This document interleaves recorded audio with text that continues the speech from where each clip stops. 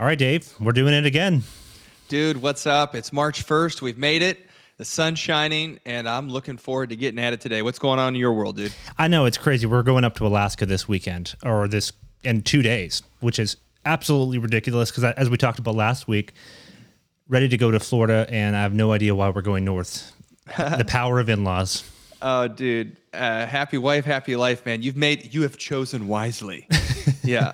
Awesome. Well, today on the podcast, man, I'm really excited to have my good buddy, Rod Ellis, veteran worship pastor, worship coach, writer, blogger, social media influencer. Let's get at it, man. I'm ready to go. I know, that's so fun because you are, when we say worship, like your face lights up because you lead worship all the time, whether it's for chapels or various other things.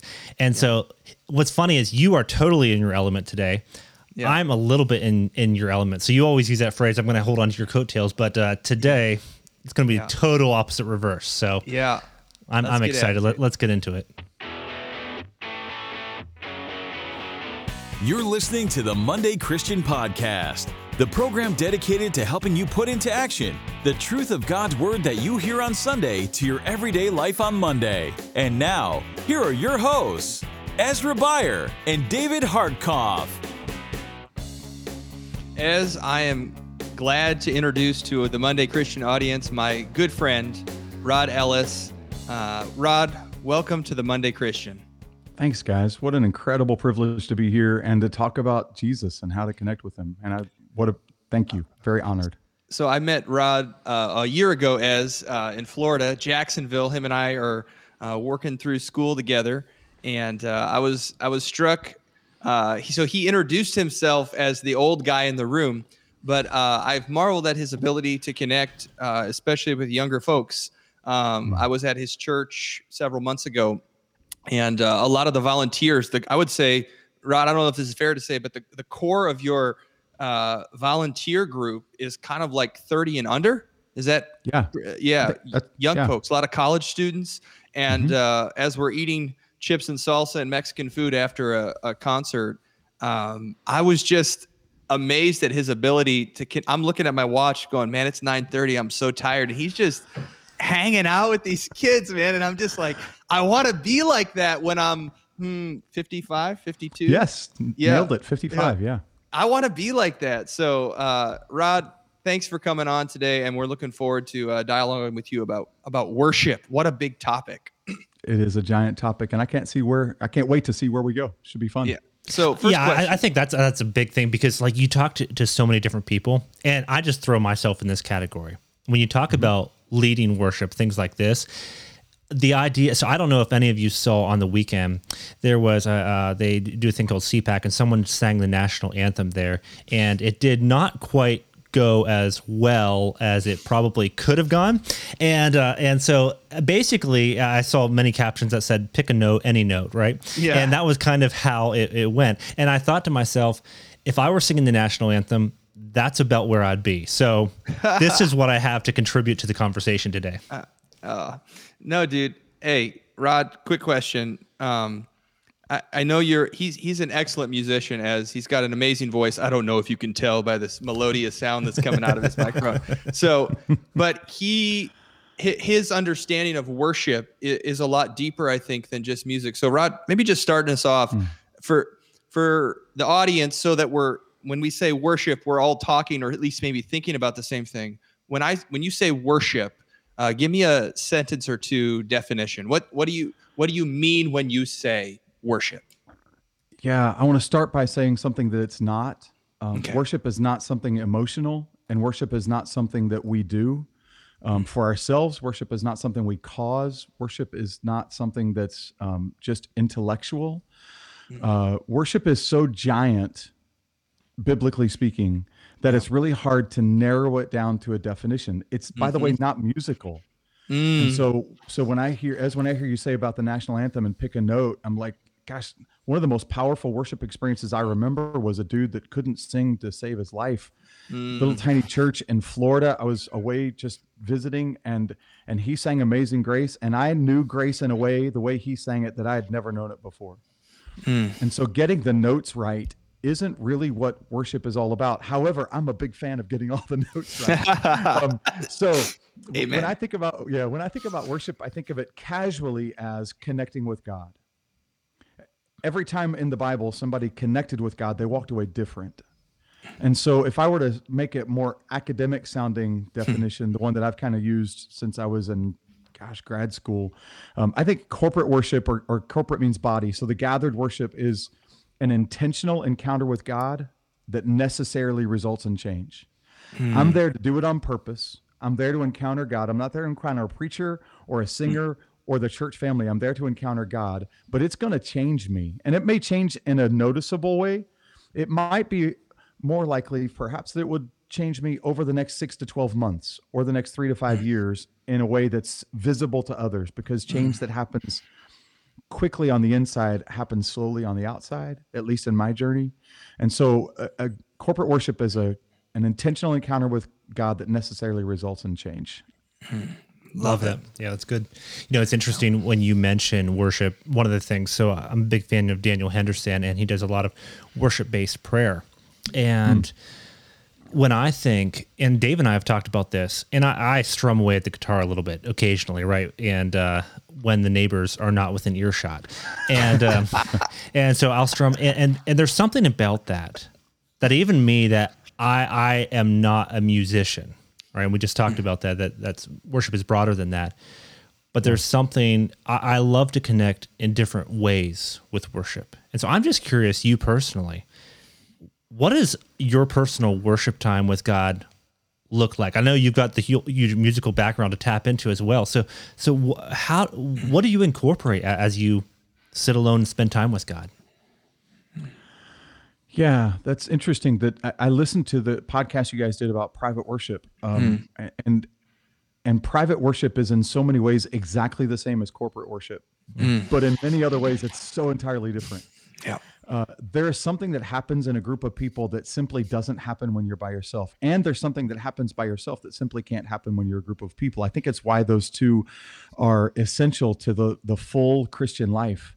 Oh. So when I'm by myself, probably the thing that helps me the most is some combination of singing and wonder. When I allow my mind to engage what others have called, and I embrace, the holy imagination, then the bigness of God becomes more present to me. And that necessarily moves me to worship. Every time God gets bigger in my understanding, then I just worship him. I am moved inwardly.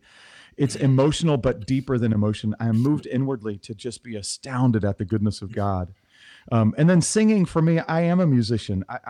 I don't play a lot of instruments. I'm pretty good at tuba. I'm pretty bad at piano. I'm worse at guitar. So I'm really not much of an instrumentalist, but I do love to sing. I love to conduct. I love to lead people. And so when I sing a song from the depths of me, that, the psalmist said, out of the depths I cry to you. When I'm able to sing out of the depths of me, I can do that by myself and engage with God in a way that I don't know that I trust the people around me enough to let them see me worship like that. And I don't mean that we shouldn't trust the people around us. I just mean there's a place where I can go with God alone that I'm not sure I am meant to go with God with other people around me. And if we never get there privately, it really caps our potential when we worship publicly. Oh, I love, man, quotable quotes, retweeting for later. That's a great quote. So let me ask you this: in the people that you work with, or mentor, or work alongside at Woodburn, Rod works at a thriving church in Bowling Green, Kentucky. Do you find that people have more issue engaging publicly, or is it easier to engage them on a Sunday or at a Wednesday night prayer meeting or something, or in a discipleship group, and harder to get them to sort of have this personal time? Because it seems like every tradition has its strengths and weaknesses. So some will talk about, we're not privatizing religion, we meet together, we're the body. And then others maybe neglect that quiet time throughout the week so that their relationship with God is only these corporate mountaintop experiences that maybe happen once or twice a week. That's a big question. I like that a lot. Why do you think that's a big question? Because I've seen that in so many different circles. That what he's just talking about, that emphasize where one aspect, okay, it's all about the personal, and then other denominations where it might be more about corporate, and there can oftentimes be a divorce between the two.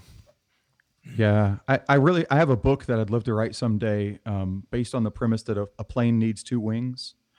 I really don't ever want to get on a plane to go somewhere that just has one wing. It's just not going to go well. And two engines, apparently, from the news last week, huh? Oh, wow.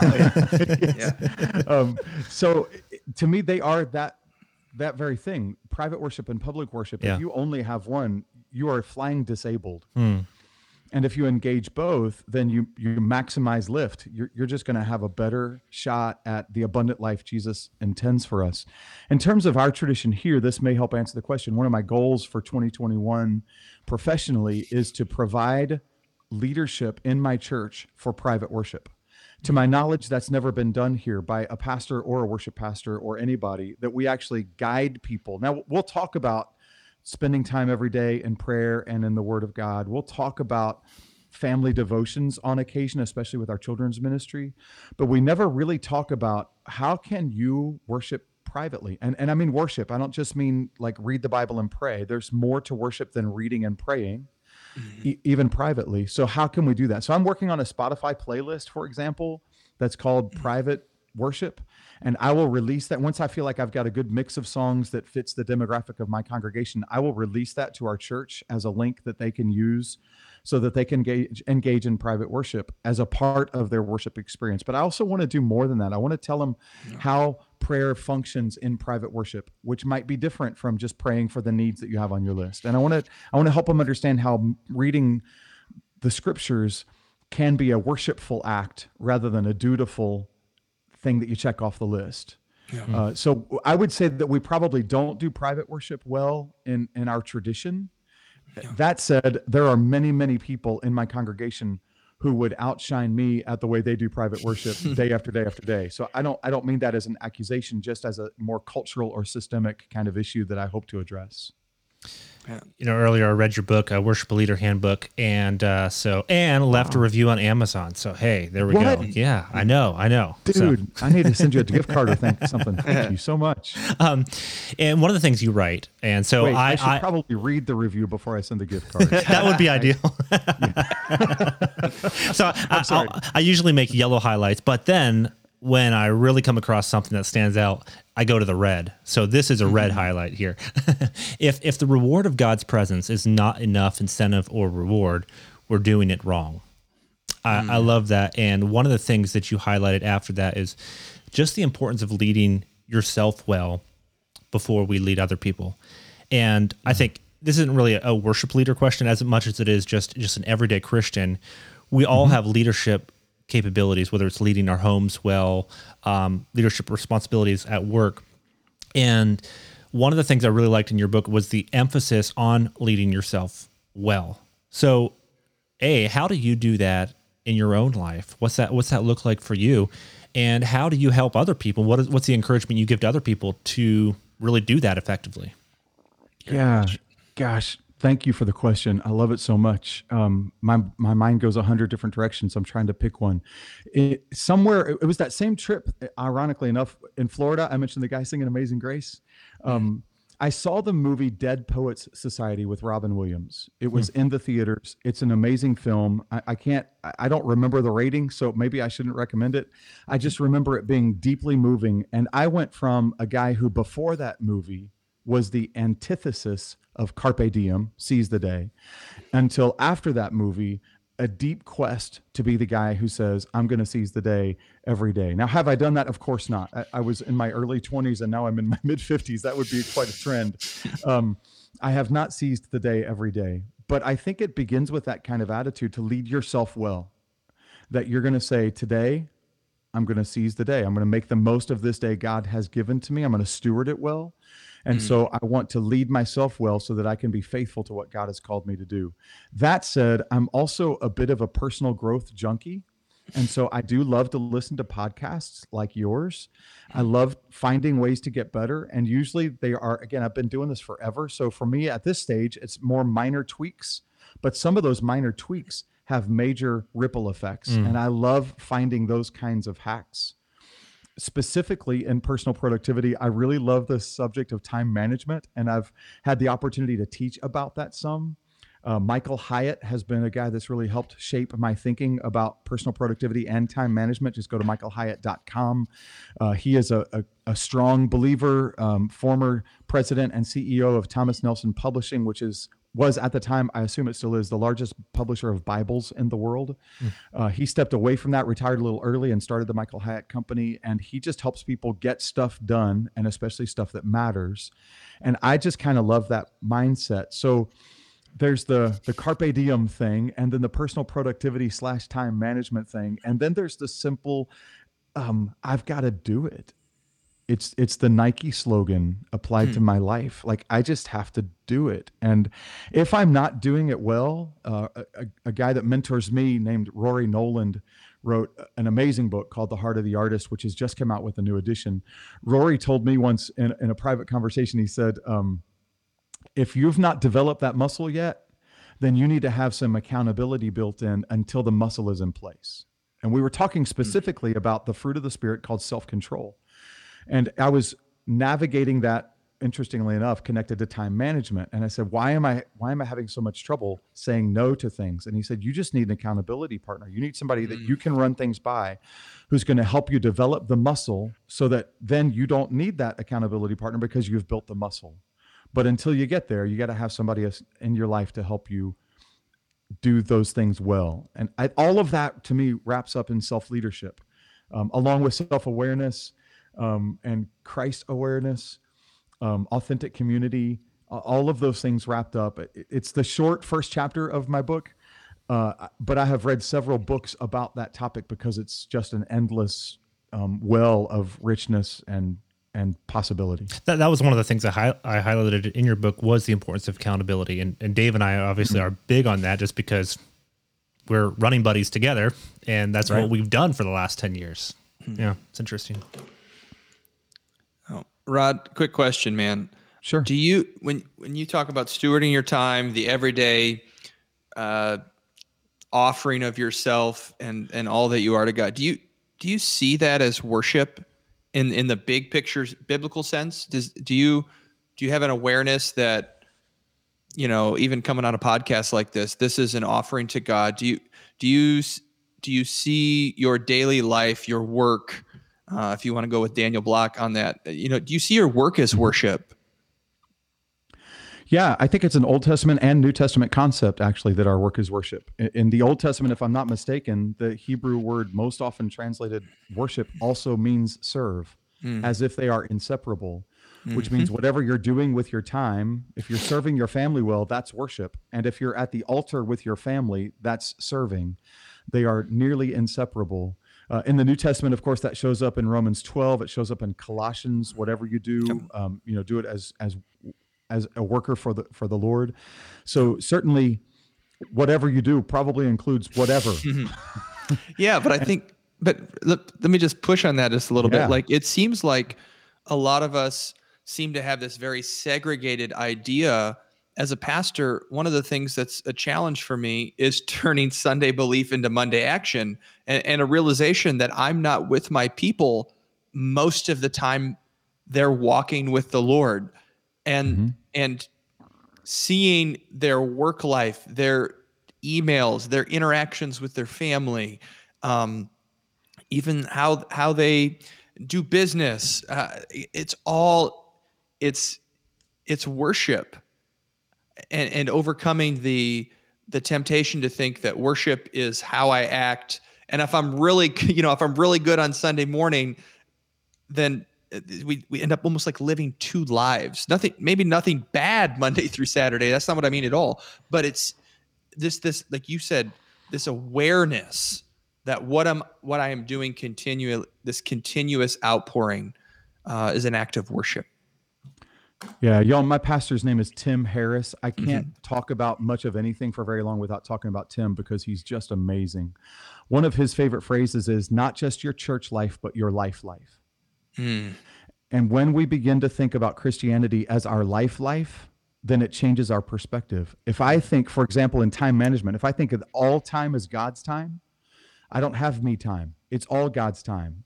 And that shapes the way that I think about what I do and the way that I do it. It's going to determine my level of excellence. It's going to determine my attention to detail. It's going to determine the way I treat other people. Because not only is all time God's time, but all people are God's people. And I don't mean that salvifically. I mean that creationally. He made every one of them in his image. And so I've got to steward them as if they are made in the image of God. When I encounter somebody who's unkind to me, they were still made in the image of God. And when I understand that allness, the bigness of God, that there really is no, at least in the historical perspective, up until the last couple of years, there's no sacred or secular. There's just what God made. And God made time. And so if God made time, it's his idea. It's my obligation to steward it in a way that honors him and celebrates him. And I kind of want to think that I put a smile on his face every once in a while with the way I choose to spend my time. You know, he's my dad. He wants to be proud of me. And when he looks down and says, "Oh, that's my boy," I love that he just stopped there, even though he was going to be late for the thing on his calendar because it was what I needed him to do. Then that's God's time instead of me thinking about it as my time. Amen. Wow. And that's not because I'm a pastor. That's because I'm a Christ follower. I'm sorry, I didn't mean to interrupt, but that's so important. This is not a pastor thing. It's not a ministry thing. It's a mindset thing. And no matter who you are, no matter what your walk of life, God has the same relationship with you. We agree on the doctrine of the priesthood of the believer, right? Amen. All of us as believers have the same right and responsibility before God as priests. So we want to be faithful in that. I'm sorry, I interrupted. Go ahead. Yeah, it's interesting you mentioned that because that's the very verse we read off air just before we did this was Hebrews 8:1. That we have a great high priest and the power that comes with that. And as I'm listening to you, I'm just thinking of the person that's driving to work or they're listening to this. Hopefully they're not watching this as they drive, but who knows? And right. And they're saying, okay, I really want to lead my family well. I know I'm there, Dave's there, and I really want to lead my family well in how we worship, not just how we get around and if we sing together at night, but really teach my kids what it means to have a relationship with God. And so we talked about the personal and more the corporate side, and I want to circle back to the corporate in a bit, but talk about in context of a family. How do we worship in such a way that our kids kind of catch this vision and that they that this becomes a reality in their life as well? Yeah, that's a beautiful question. I wish I had a better answer, so I'm going to give you the best I've got, but I think it deserves better answer than I have. The first thing I would say is consistency. They really need to see you be the same husband and father at church that they see you as at home. And the same at home as you are at church. You just have to have integrity. You have to be the same on the inside as on the outside. You have to be the same inside your home as you are outside your home. And when that isn't there, then children pick up on that so incredibly quickly, and they just will reject you as fake. And that's not a new thing. That's not a millennial thing. That's not a Gen Z thing. That's just a human thing. So that's just huge. The other thing I would say about normalizing is you have to normalize spiritual behavior. So the first time our older daughter fell and scraped her knee on the road out in front of our house, my wife ran to her, and I thought for sure she was going to rush her back inside and dress the wound, but instead she paused on her knees and prayed. And then she brought her inside to dress the wound. Now, if it was life-threatening, it might have been a different kind of scenario. But to prioritize our response to things as spiritual over practical, if there can be such a prioritization, I'm not sure. But if we can frame ourselves as spiritual beings having an earthly existence, as someone once said, not earthly beings having a spiritual experience, then we begin to frame our home life as normative with a spiritual dynamic. The only time your children hear you pray should not be around the dinner table. The only time they hear you talk about the Bible should not be at church. This is a part of the fabric of life. It's Deuteronomy 6 being lived out. And again, that's not a ministry thing or a pastor thing. That's a Christ follower thing. We just are people who are following Jesus no matter where we are. And will we get it right all the time? Of course not. That's why I wish I had a better answer. For your listeners, this is so self-promoting, and I don't mean it to be, but it's such a direct answer to your question. I've done a couple of blog posts in the last year. One of them, 10 Ways I Blew It as a Worship Pastor Dad. Mm-hmm.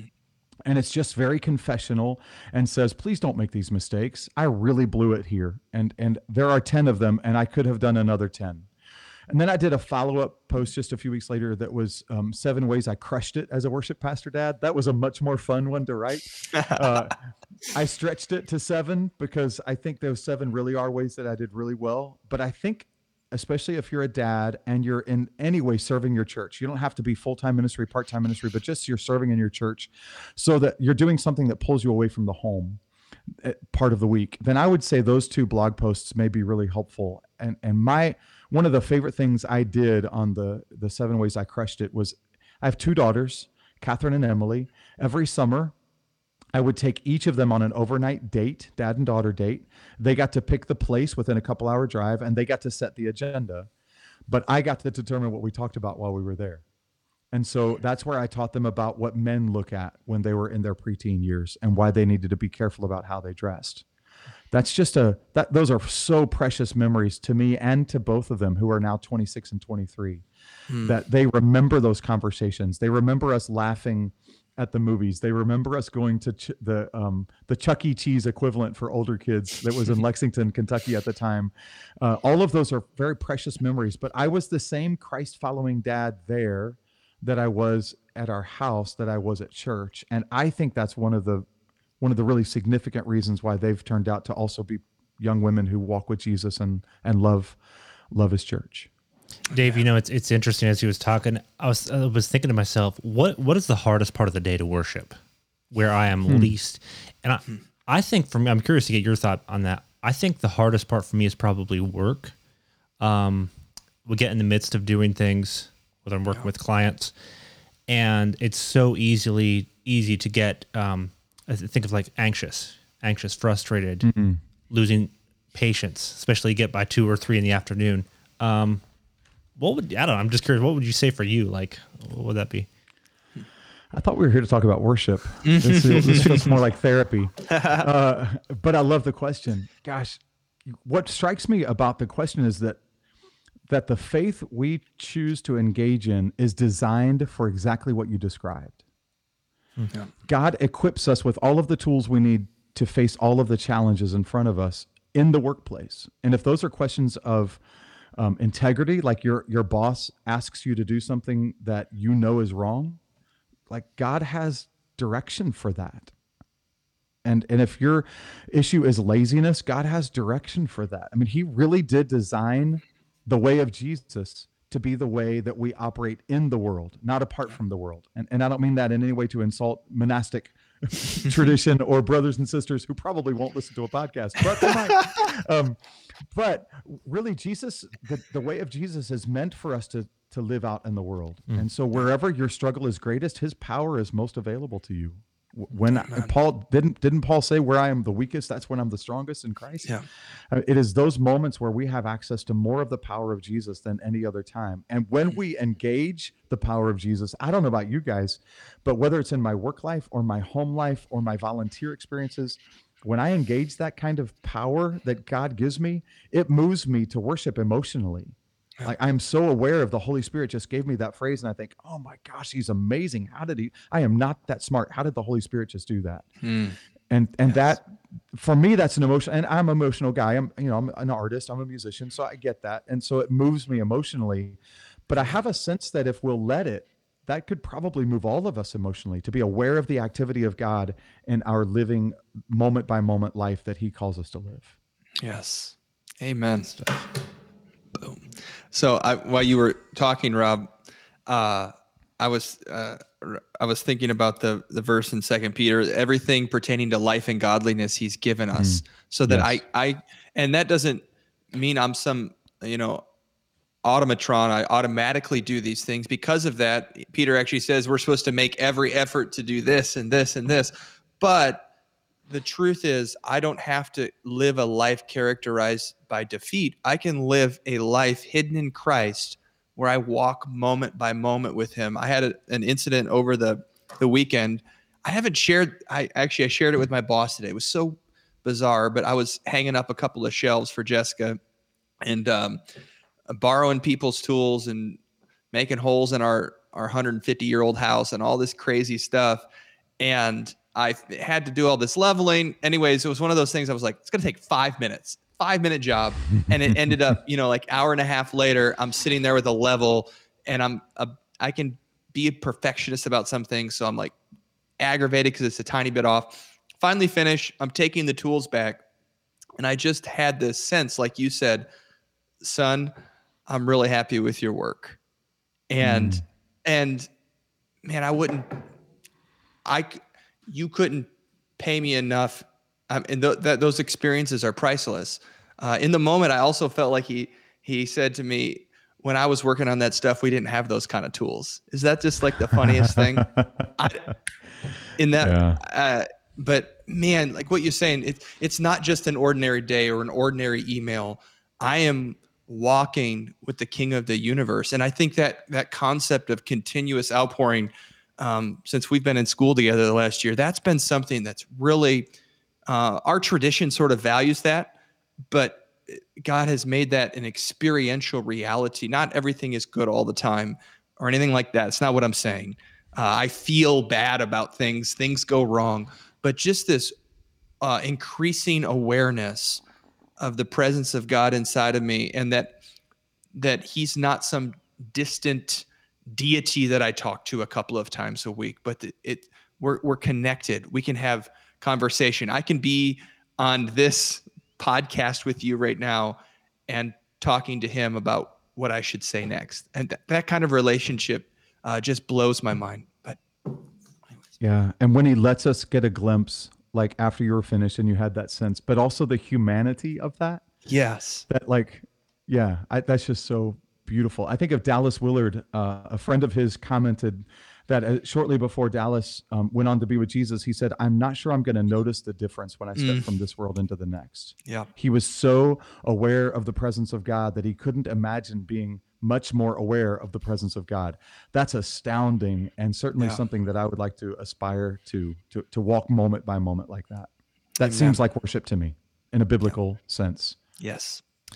Rod, just kind of changing gears, one of the things that I'm thinking about is I would say a lot of the people that are listening to this are somehow engaged in their church. Some are worship leaders, but some are just, they're on worship team. They are like I do at my church. I help out with, okay, let's just take a basic thing like announcements yesterday. And one of the things that I've been thinking about is when I do announcements, it's not just to get up and do announcements. That to me, my thought process, this is just where my thought process goes, and I'm curious to get your take, is for me, I have maybe 3 or 4 minutes where I'm on the stage, and my goal during that time is to not kill it right after the music, right? So there's just like this awkward, okay? Right. But make that time of announcements a continuation of what God's doing in the service, and there might be a transition, there might be a change of pace, but to do it well so that it sets up whoever's coming after me so that there's continuity and flow. That's where my mind goes to. My challenge, though, is in a lot of churches, it can feel like there is a lot of, it's like, okay, we go to one thing. All right, now we go and we do this. And then we go do this. And there's not continuity and flow. And people that are sitting and trying to worship, I've been in services where I've tried to worship and I'm like, this is so hard, right? So as a worship leader in your church, how do you go about doing that? And for someone that's listening to this and they're a part of, whether it's the communications team, the worship team, whatever that their volunteer role is, ushering, how do you help them get a sense of what you're trying to accomplish in that sacred hour and a half, 2 hours that you have together? That's a really interesting question. There's a fantastic book I would recommend. It's a bit old now, but it's called An Hour on Sunday by Nancy Beach. I think it was published by Zondervan.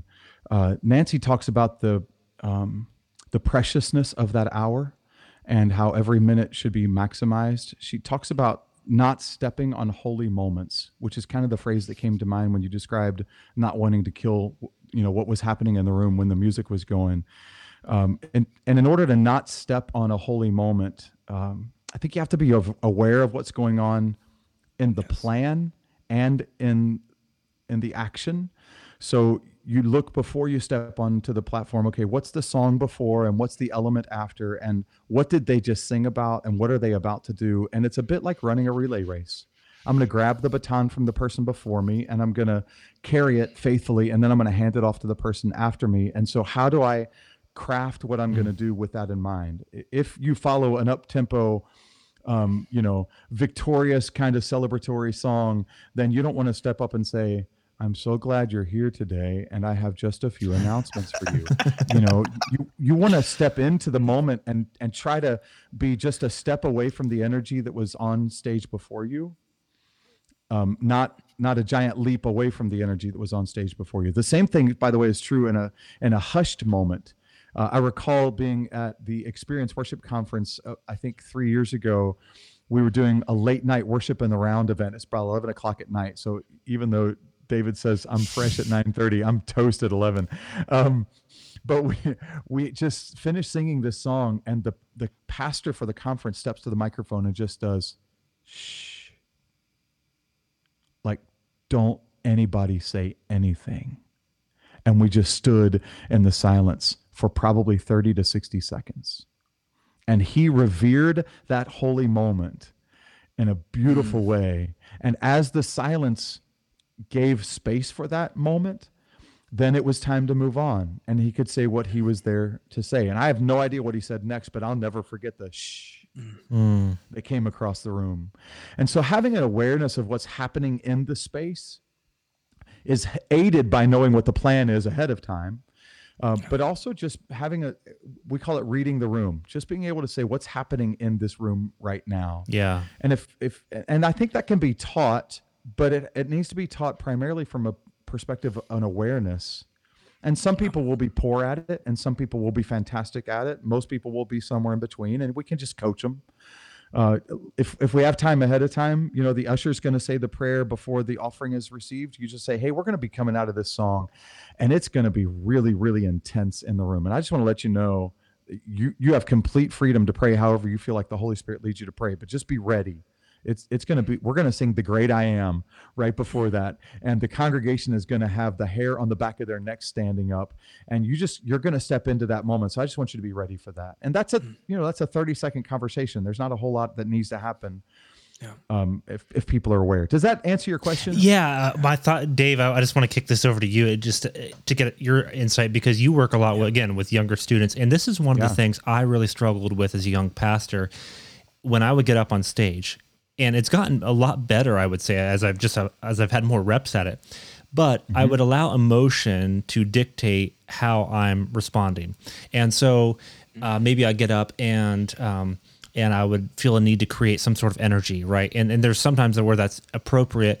But then even when I'm speaking or things like that, of not getting a proper sense of what the room is saying and kind of misjudging that.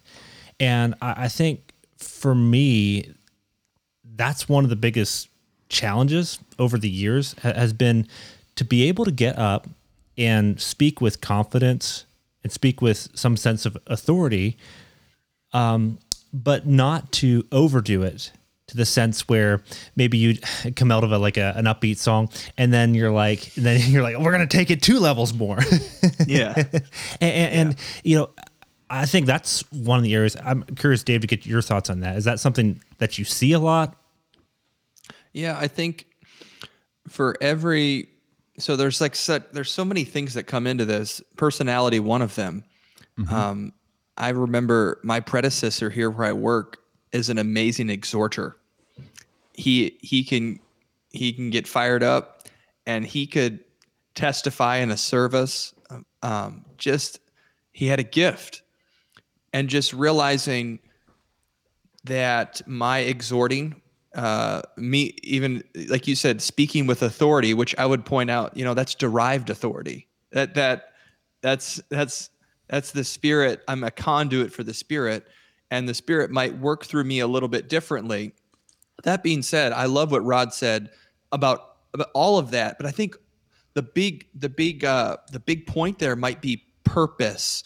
I think so many services that I've been to, so my question would be, well, where are we putting the announcements? Well, why are we putting them there? Okay, Rod just saying he brought us into we're kind of prepared to pray right now as a congregation. We're in the people are experiencing the manifest presence of God.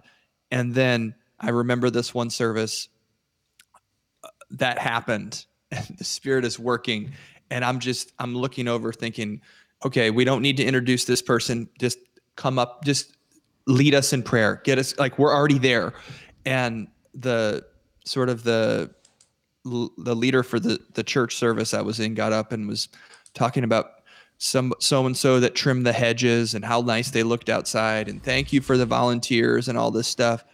And I'm just like, I thought we were here to worship the amazing triune God of the universe. I wasn't aware that so-and-so needed affirmation for the, Disney princess they cut into the viburnum bush out there. I mean, what are we doing? But purpose there. And something you said to me, Rod, you were talking about planning, and I pushed back on you on a phone call a few months ago. I said, you ever get this sense where you're overplanned? What do you do if the Holy Spirit says, Rod, you should sing that chorus again? And do you remember your response to some of that? Not necessarily. Tell me. Yeah. No, you said something like, the reason we prepare so well is so that in the moment we can be free to do what we feel like God is leading us. And I've used that. We actually just had a moment the other week in chapel on Wednesday.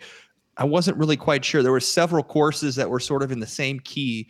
And I told the musicians, hey, it's going to be one of these, and we might just move from one to one. I'm not sure. Told the guy in the sound booth, hey, we know all these courses. If God leads us to sing them, you don't have to like flash through and 20 minutes later get to them. Like, it's distracting. But just a little bit of planning and shared purpose. Like, you just communicate with the ushers. Hey, just so you know this, it makes the entire thing not more polished or professional, but it makes it more God focused. And I think in all of this, the big purpose for me is worship, making it easy as possible for people to catch a glimpse and experience the presence of God, the transformation that happens that Rod talked about. Yeah, and not just filling a role, right? Like I think that's the biggest thing.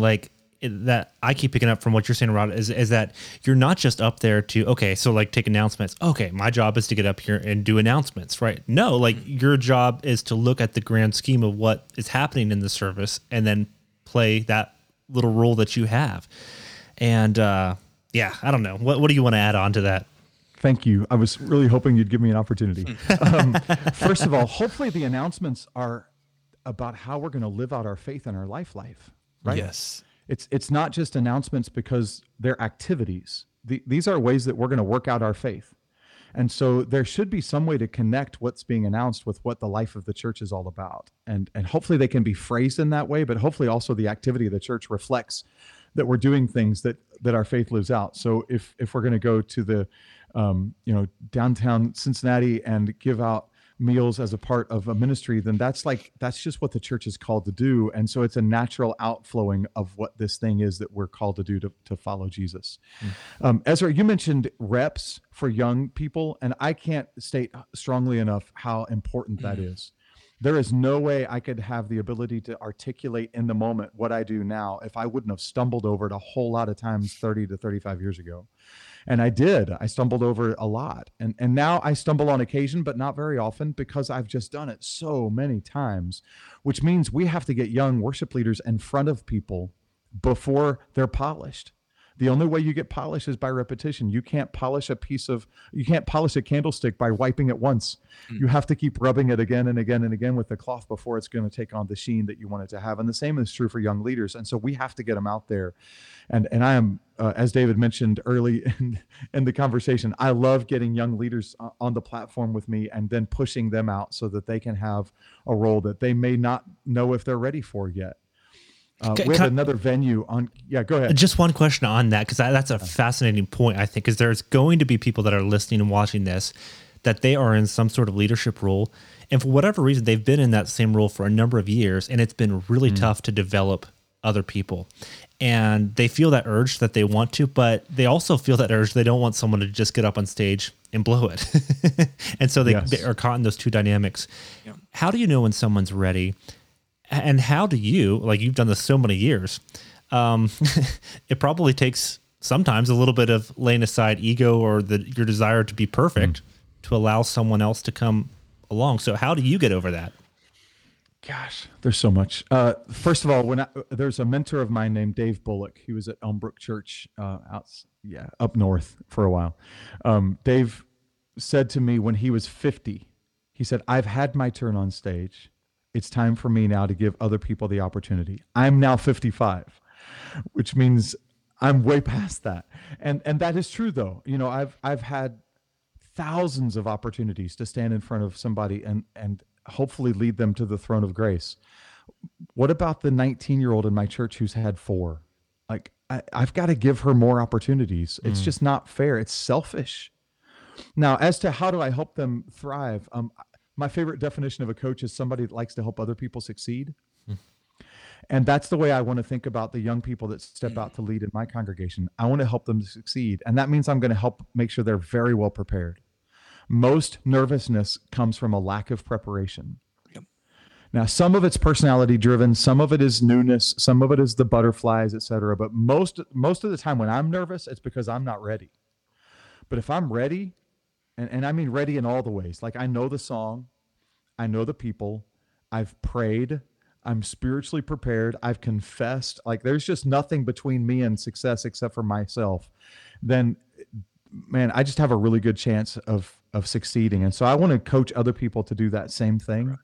Another mentor of mine, Bob Coughlin, says, don't practice till you get it right, practice till you can't get it wrong.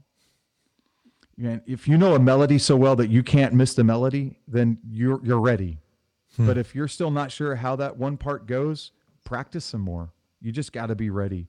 And with young people, those who don't have reps, that level of understanding and preparation is really key. I also think there's another spiritual dynamic, and this is where I was hoping to come back to. You know, in Matthew 28, 19 and 20, it's the Great Commission, but verse 18 is where the authority from the commission comes from. Jesus said, all authority has been given to me, and therefore go and make disciples. Well, Jesus also authorizes us, and when we step in his authority, then we have incredible potential for our faithfulness resulting in his power.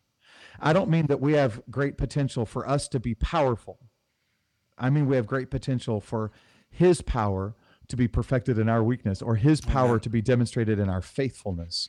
And so his authority or his authorization of us as leaders doesn't start when you're 50 or 40 or 30 or 20. It started for Jesus when he was very young. It started with many of his disciples when they were teenagers, probably. These are young people who were not ready yet, except for the authority of the Holy Spirit, which gave them all of the readiness they needed. David as a shepherd boy, right, is how he was found. He was found as a shepherd boy, not as a shepherd king. He became the shepherd king because he started as a shepherd boy. And when we authorize people because the Holy Spirit, the Holy Spirit's anointing is on them, and we can talk forever about that word, but I think anointing is, again, my pastor has taught me, what anointing is simply God's power to do what God's called you to do.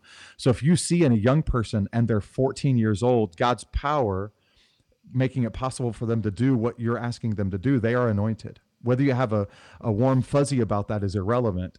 If they are demonstrating God's power to do the task that God has called them to do, they have the anointing of the Holy Spirit on them. So you speak that into them and you say, I see the Holy Spirit's power on you when you stand up to lead worship. Like I would say to Lauren in our congregation when she was just 16 and led for the first time, I see the Holy Spirit on you when you lead worship in a way that I don't see you any other part of your life. That empowers her and authorizes her to be able to lead worship now in a way that I would say is just staggering. And the confidence that she has, not in her ability, but in her position as someone that the Holy Spirit has called. So all of that gets mingled into how do you know somebody's ready? You know it because you give them opportunity, and then you see, and you give them opportunities that are small and safe. So in my book, I talk about our kind of leadership pathway for young people. They'll first be a part of the team, and they just sing with the team, and then they lead out on a verse, but the rest of the team's with them the whole time, and then they lead out on a song, and everybody else is backing them up, and then they rehearse the song. And so there's this like just step-by-step process, and it takes weeks or months for them to get through that process. I guess on occasion even years, but there's a process. And we've laid that out and made it evident so that they know what the process looks like. Love it. So question for you. We chatted maybe a little bit about this driving around back in November. How do you disciple those young folks? Because the danger that maybe I am concerned about, and I haven't batted 1,000. I wish I had at school here, but I tell students often, I'm going to put people up front that I trust. In other words, the integrity of the worshiper. I'll take the guy singing bass an octave low in the choir before he'll get the solo before some dynamic singer that maybe is not manifesting the fruits of the Spirit in their life. So how do you coach someone who has an amazing voice or wants to be upfront and do these upfront things and has the gifts for them, to not turn them into someone who has more up on display than they have behind the counter, a Saul? Is that a good question? I think it's an important question, and therefore good. Yes, absolutely. And I also wish I had batted 1,000, and I have not. One of the things that helps me is I try to create a culture where that's the norm. So it's not so much about coaching the individual as it is creating an environment where we give more attention to what the text says than the quality of voice that conveys the text. We think more about the biblical underpinnings of a song than we do the rhythmic tightness of a song. We're going to give more attention to the culture of this is a spiritual experience that you're leading, rather than having to get individuals moved from point A, which is they're not very spiritual, to point B, which is they're highly spiritual. Now, I don't say that we don't do that, but if the culture is friendly to spiritual dynamics and not friendly to the prima donna kind of approach to ministry, then those who are prima donnas simply don't feel at home.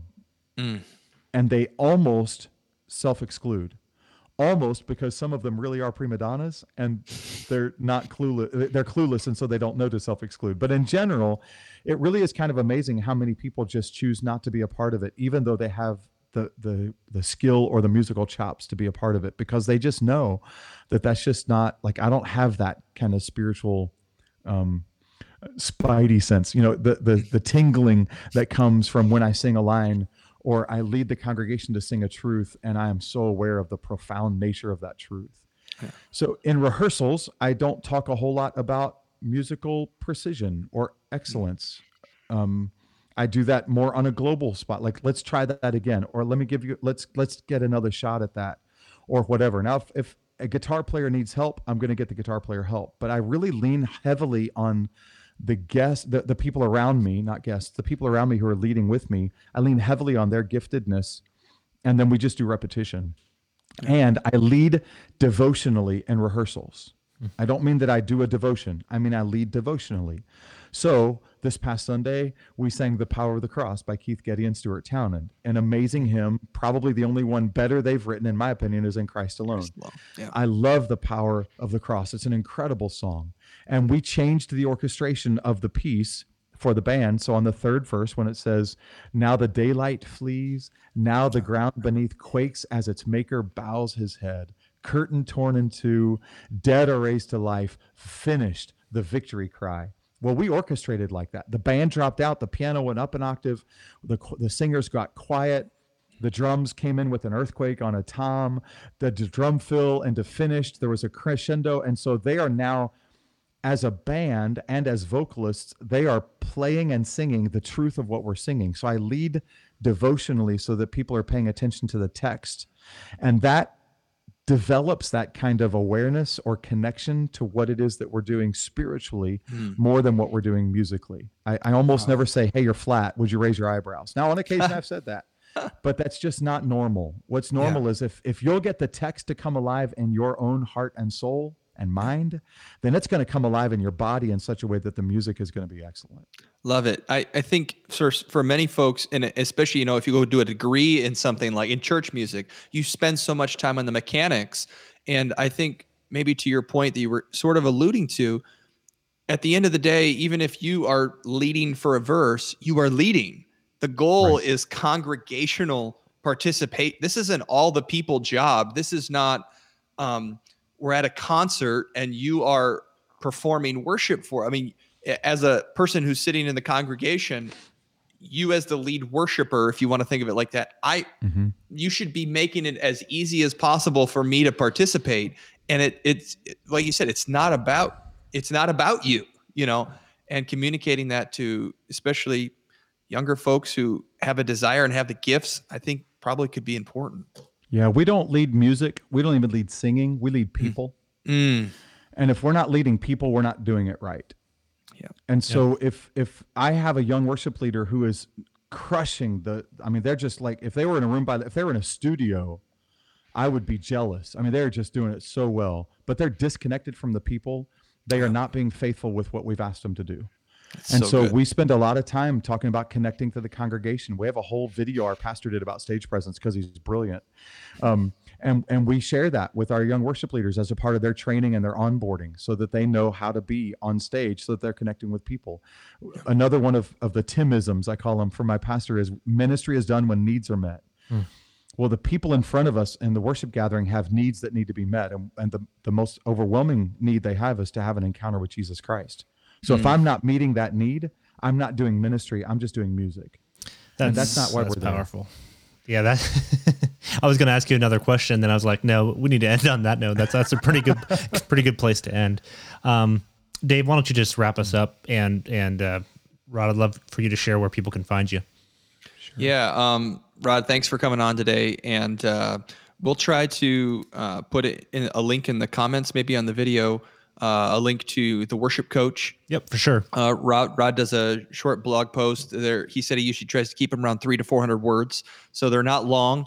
And I think they're very Monday Christian friendly. They're not just for worship leaders, but they're for worshipers.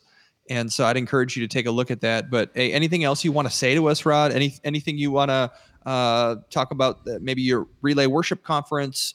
He does a worship conference every year for worship pastors, or maybe your book, something you'd like to promote here as we close today. Yeah, I really don't want to promote anything about what I do. I want to remind all of the listeners that God has a deep desire to be with you.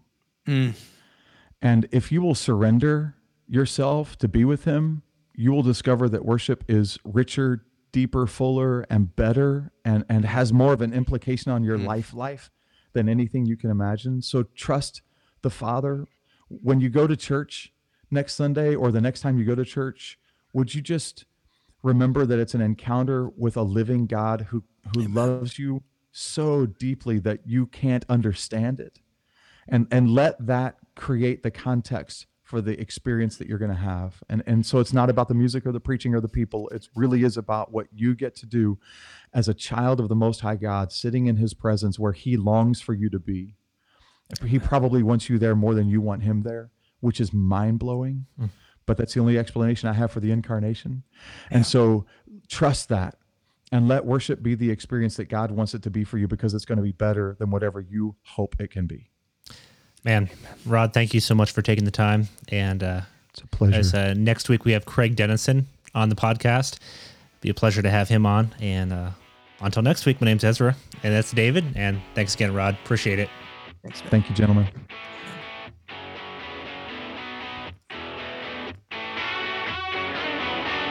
You've been listening to the Monday Christian Podcast, the program that helps you put into action the truth of God's Word that you hear on Sunday to your everyday life on Monday.